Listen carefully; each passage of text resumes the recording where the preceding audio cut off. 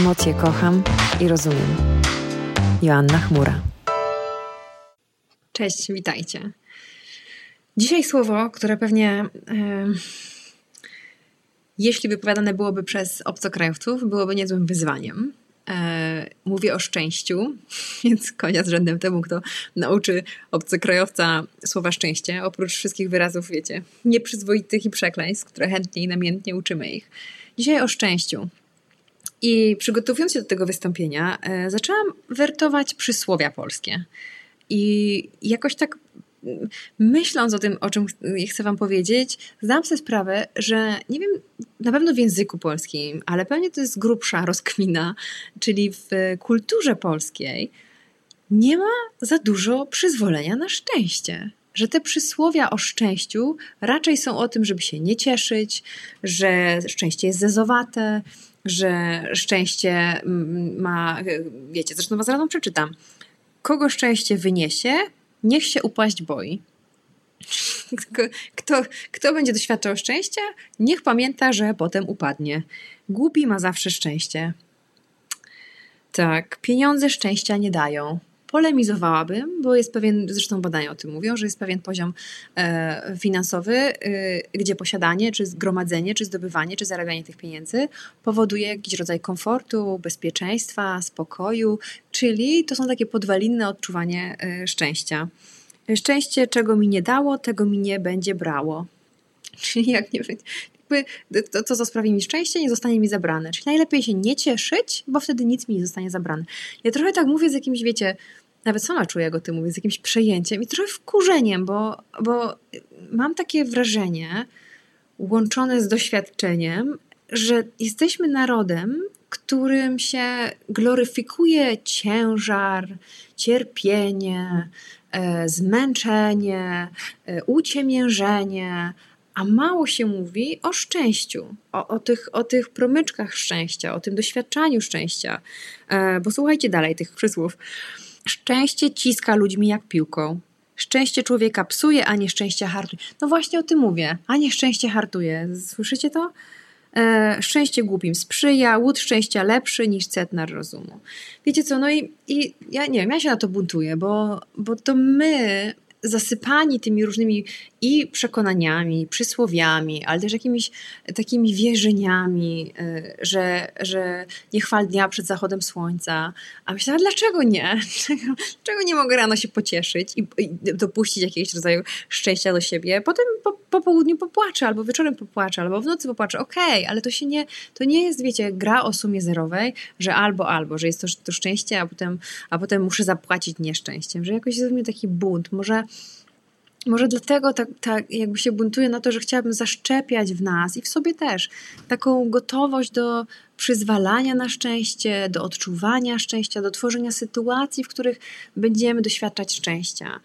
I jak próbowałam zdefiniować to, co to jest to szczęście, bo już w jednym z naszych poprzednich nagrań wiemy, co to jest radość i doświadczanie radości, a mam wrażenie, że szczęście jest swego rodzaju takim jakaś taka zwielokrotnione uczucie, kombinat emocji. I tam jest i radość, i jakaś błogość, i jakieś poczucie komfortu, jakieś poczucie sprawczości też w tym jest. Każdy z was właściwie to jest świetne zadanie domowe, tak na początek już wrzucę, że czym dla mnie jest szczęście, czyli jak definiuję szczęście. Pamiętajcie, z obcokrajowcami uważajcie, bo w Szczebrzeszynie chrząszcz brzmi w Trzcinie, jest równie kuszące jak szczęście, więc możecie ich uczyć słowa szczęście. Że chciałabym nas zaszczepić, dużo dzisiaj krzyczy, zaszczepić taką, nie wiem jak to nazwać, postawę, to jest to słowo, którego szukałam, taką postawę poszukujących szczęścia. Postawę osób, które generują sytuacje, tworzą sytuacje, budują swoje wnętrze tak, żeby doświadczać również szczęścia. Że wcale nie uważam, że tylko ciężkie życie i trudne życie jest wartościowe, że to nas hartuje. To nas uczy, owszem, ja też jestem jakby ambasadorką ciemności, mroku i trudnych momentów, dobrze o tym wiecie, że ja jakby przed tym nie stronię, bo to też jest ważne, ale mam wrażenie, że zafiksowaliśmy się w jakimś takim myśleniu o tym, że że szczęście, radość gdzieś z boku, a ważniejsza jest taki fokus na tym, co trudne. I zapraszam nas do tego, żeby zmienić, pójść w inną stronę, żeby uwzględniać i jedno, i drugie, i jasne, i ciemne, i nie doszukiwać się zapłaty z nieszczęściem za szczęście. Swoją drogą, jak sprawdzałam w słowniku wyrazów, słowniku języka polskiego, to słowo szczęście jest przeciwstawione słowu nieszczęście, czyli szczęście jest wtedy, kiedy czujemy, że coś nam sprzyja, że idziemy w tym kierunku, w którym chcieliśmy, że nam się powodzi, nawet tam jest takie słowo powodzić się, a jak doświadczamy nieszczęścia, to jest właśnie przeciwieństwo tego, co wymieniłam, czyli nam się nie powodzi, nie idzie, nie darzy się, tam też jest takie słowo darzyć się, nie darzy się. Poza tym, jak życzymy, albo otrzymywaliście życzenia, albo komuś składaliście życzenia, to się co mówi? Mówi się szczęścia, zdrowia i słodyczy, szczęścia i zdrowia, szczęścia i pomyślności. I to jest jakiś rodzaj paradoksu, bo składamy sobie życzenia na różne okazje, używając słowa, intencji szczęścia, a jakoś to się gubi gdzieś w tym naszej, nie wiem, takiej rzeczywistości życiowej i chciałabym bardzo, żebyśmy o to dbali, żebyśmy szukali tego szczęścia. I drugie zadanie domowe, które Wam zadam, bo mam taką moc, polega na tym, żebyście wypisali, możecie zatrzymać za chwilę to nagranie i zanim pójdziecie dalej, to zapisali 5 momentów w Waszym życiu, w których wiecie, że czuliście szczęście. I teraz tak, zapiszcie, jakie to były momenty, i zobaczcie, co łączy wszystkie te momenty, bo być może istnieje wspólny mianownik tego wszystkiego, bo to będzie dla nas wskazówka, w jakich krainach szukać szczęścia. Kiedy nam jest źle, kiedy nam jest trudno, kiedy mamy jakąś pasę różnych trudnych zdarzeń, w jakich obszarach szukać szczęścia, bo być może wspólnym mianownikiem tych wszystkich 5 wydarzeń będzie to, że doświadczaliście tego w jakimś wspólnotowym kontekście, czyli na przykład byliście na koncercie, albo byliście w teatrze, albo byliście na urodzinach, albo byliście gdzieś razem z kimś. Więc to jest dla nas wskazówka, żeby tam szukać szczęścia. Z kolei jeśli wspólnym mianownikiem jest na przykład robienie czegoś, czyli takie rzeczy artystyczne, no to tam będziemy szukać szczęścia. Tam będziemy polować za szczęściem, czy będziemy tworzyć sytuacje, w których będzie Wam łatwiej znaleźć to szczęście. Ale są też tacy z nas, którzy nie da się tam znaleźć wspólnego mianownika i to też jest okej. Nie ma tak, że coś jest gorzej czy lepiej, tylko jest inaczej. Nie? Jest inaczej, ktoś ma tak, a ktoś ma siak. I teraz chodzi o to, żeby rozpoznawać te momenty, te zdarzenia, które przynoszą właśnie taki potencjał szczęścia. A druga rzecz, którą chciałabym, żebyście zrobili, to już trzecie zadanie domowe, to taka, żebyście się zastanowili, jak Wasze ciała przeżywają szczęście. Innymi słowy, po czym poznajecie, że odczuwacie szczęście. Po czym poznajecie, że jest Wam właśnie, że jesteście w takim stanie, tym dobrostanie, w takiej błogości, w takim poczuciu spełnienia, być może jakiejś sprawczości, tak jak sobie to zdefiniowaliście. Bo to też jest wskazówka. Nasze ciała pięknie nam towarzyszą w doświadczaniu szczęścia, w ogóle wszystkich emocji, jak już dobrze wiecie, ale teraz dzisiaj mówimy o szczęściu i być może to będzie dla nas wskazówka, że w obecności jakiejś osoby odczuwam właśnie to uczucie, więc być może chcę więcej czasu spędzać z tą osobą albo chcę więcej robić jakichś rzeczy, które przenoszą mnie do tej krainy szczęścia.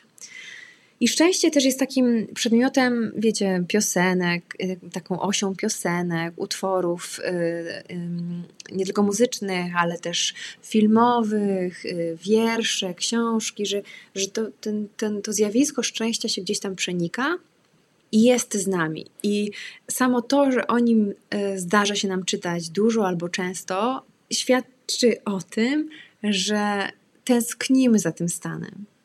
Że nam jest dobrze go doświadczać i że jednostki chorobowe, jak na przykład depresja, które uniemożliwiają, czy utrudniają, czy wręcz zamykają dostęp do tego, żeby doświadczać takich stanów, wiemy, do czego prowadzą, więc to nie są przelewki z tym szczęściem, czy z radością, z tymi przyjemnymi stanami emocjonalnymi, że to jest takie, życia nie znasz, Asia, życie jest tam twarde i trudne i po prostu trzeba mieć twardą dupę i w ogóle nie mam czasu na szczęście, bo trzeba po prostu zachrzaniać. Nie zgadzam się z tym, to znaczy jest to jakiś rodzaj wyboru, wybieramy coś, bo nawet tak jak z radością, jak omawialiśmy sobie, że że to nie muszą być jakieś nie wiadomo jakie, wiecie, tydzień gdzieś na wyjeździe i po prostu szukam szczęścia w izolacji, w jakimś po prostu oddaleniu i w medytacji. Może tak być, ale też szczęście może nam sprawić, nie wiem, popatrzenie w oczy naszego psa, który idzie z nami na spacer. Ile to trwa? Pół sekundy? Sekundę? Więc to są takie symboliczne sekundy, które możemy gromadzić do jakiegoś koszyczka, który nam buduje takie wewnętrzne uczucie, taki stan, który jest bardzo potrzebny do tego, żeby dobrze żyć, żeby zdrowo żyć, żeby żyć takim życiem, który nas będzie spełniać, tak? Że będzie prowadziło nas w kierunku spełnienia. Być może oglądanie filmów jest dla Was takim czasem, w którym dajecie sobie szansę na odczuwanie szczęścia. Na przykład ostatnio oglądaliśmy taki serial na Netflixie. Co prawda nie wiem, kiedy będziecie to oglądać. Może tak już będzie, że Netflixa nie będzie, albo nie będzie tego serialu. Ale w każdym razie jest taki serial francuski, Lupin. To jest remake takiego serialu, który tam był ileś tam lat wcześniej i opowiada historię takiego, nawet nie wiem jak to nazwać, takiego magika, sztukmistrza w nowoczesnym wydaniu, jakby w teraźniejszości dziejącym się. Pierwszy sezon tam był i miał ileś tam odcinków i się skończył. I jak ja zobaczyłam, że to jest tam, nie wiem, rok trzeba było czekać na kolejny sezon, a wczoraj jadąc samochodem zobaczyłam taki ogromny plakat, na którym jest główny bohater, którego wy pewnie pamiętacie, znacie, ja go teraz sobie nie mogę przypomnieć, ale on grał w tym filmie Untouchables, czyli tej historii, wiecie, tego, teraz się wykaże totalną niewiedzą. Znaczy mam to w pamięci, ale nie pamiętam nazw, ale taką, to jest ta historia Nietykalni, tak to po naszemu zostało przetłumaczone chyba, czekajcie, żebym teraz jakieś gafy nie popełniła. Dobra, w komentarzu to wpiszę, już teraz nie będę was tutaj trzymać i dumać, a w każdym razie ten główny bohater no serial jest w ogóle taki mega wciągający. Mówię o tym dlatego, że to są te mikromomenty szczęścia, czy jakiejś takiej wewnętrznej radości. O, jest, od 11 czerwca już drugi sezon, więc nie można się znowu zanurzyć w tej historii, która mnie tak wciągnęła. I mogłabym pomyśleć, dobra, Jezu, wielka Aśka, wielkie halo, w ogóle ogarnij się, jedziesz samochodem, skup się na jeździe, ale staram się, wiecie, tak łapać, tak chwytać takie momenty delikatne, takie właśnie nieuchwytne, takie ulotne, które budują to moje poczucie szczęścia.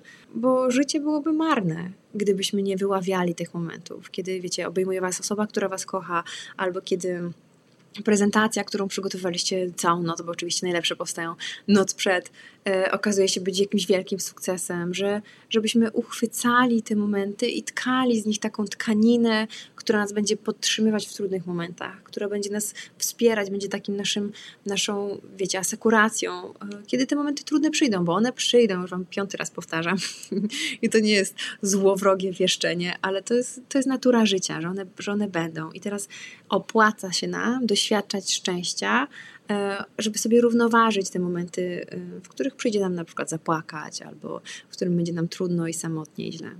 Więc zadanie domowe już macie. Chciałabym też, żebyście stworzyli playlistę, to jest 758 zadanie domowe, żebyście stworzyli playlistę piosenek, które wywołują was uczucie szczęścia. Ja teraz tutaj nagrywam w takim pomieszczeniu, które ma przeszklone ściany i właśnie obok przeszedł piękny, biały, puchaty pies. I to jest taki moment, w którym właśnie postanowiłam przerwać to, co mówiłam i podzielić się z wami tym momentem i nacieszyć się tym po prostu puchaczem, który tutaj przeszedł, bo właśnie mogłabym to zignorować, ale dlaczego? Szkoda. Nie opłaca się ignorować takich momentów.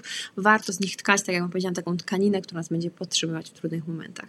Więc muzyka, filmy, książki być może, które w jakimś sensie poprawiają wam nastrój, czy dają szansę. O, znowu przeszedł piesek. Ponownie mam doświadczenie szczęścia. To jest szczeniak, słuchajcie, chyba labrador, więc czad. Twórzmy dla siebie takie przestrzenie, po które będziemy sięgać, kiedy nam będzie źle i trudno. Zadanie proste, a jednak trudne. Zadedykujcie czas na to, poświęćcie uwagę i serce i umysł, żeby sobie skompilować takie playlisty, albo filmolisty, albo książkolisty, które nas będą podtrzymywać na duchu w trudnych momentach. Plus, teraz mi przyszło do głowy, że możemy zrobić sobie listę osób z waszego życia, taką dla was tylko do przejrzenia, kto w obecności kogo odczuwacie szczęście. Czy kto sprawia, że jest duża szansa na pojawienie się uczucia szczęścia w Was. Bo to są osoby, których nie wolno nam puścić z naszego życia. Trzeba je tam mieć i pielęgnować i dbać o nie i po prostu kultywować tą relację, bo to są nasze potencjały szczęścia. Słuchajcie, wszystkiego dobrego, dużo szczęścia i słodyczy. Asia Chmura Wam życzy i nie dajmy się namówić na to, że tylko trudne życie jest wartościowe. Trudne życie jest wartościowe, szczęśliwe życie jest wartościowe. Obydwa te życia są wartościowe, a pomiędzy szczęśliwym a nieszczęśliwym jest jeszcze cała masa kolorowych, trudnych, pięknych, przyjemnych, nieprzyjemnych momentów życia, które też są takie delikatne, nieuchwytne, więc trzeba je uchwycać i cieszyć się tym, co przychodzi. Czy to jest jasne, czy trudne, czy to jest proste, czy to jest skomplikowane. Uczymy się tutaj poprzez analizę tych emocji, rozumienie i pokochiwanie tych emocji i jak przyjmować życie takim, jakim ono jest i cieszyć się z tego, czego się tam uczymy. Ale dzisiaj jest lekcja o szczęściu, więc nauczmy się cieszyć i szczęścić i doświadczać szczęścia, bo to jest absolutnie must have. Wszystkiego dobrego i do następnej emocji. Trzymajcie się, pa! Emocje kocham i rozumiem. Asia Chmura.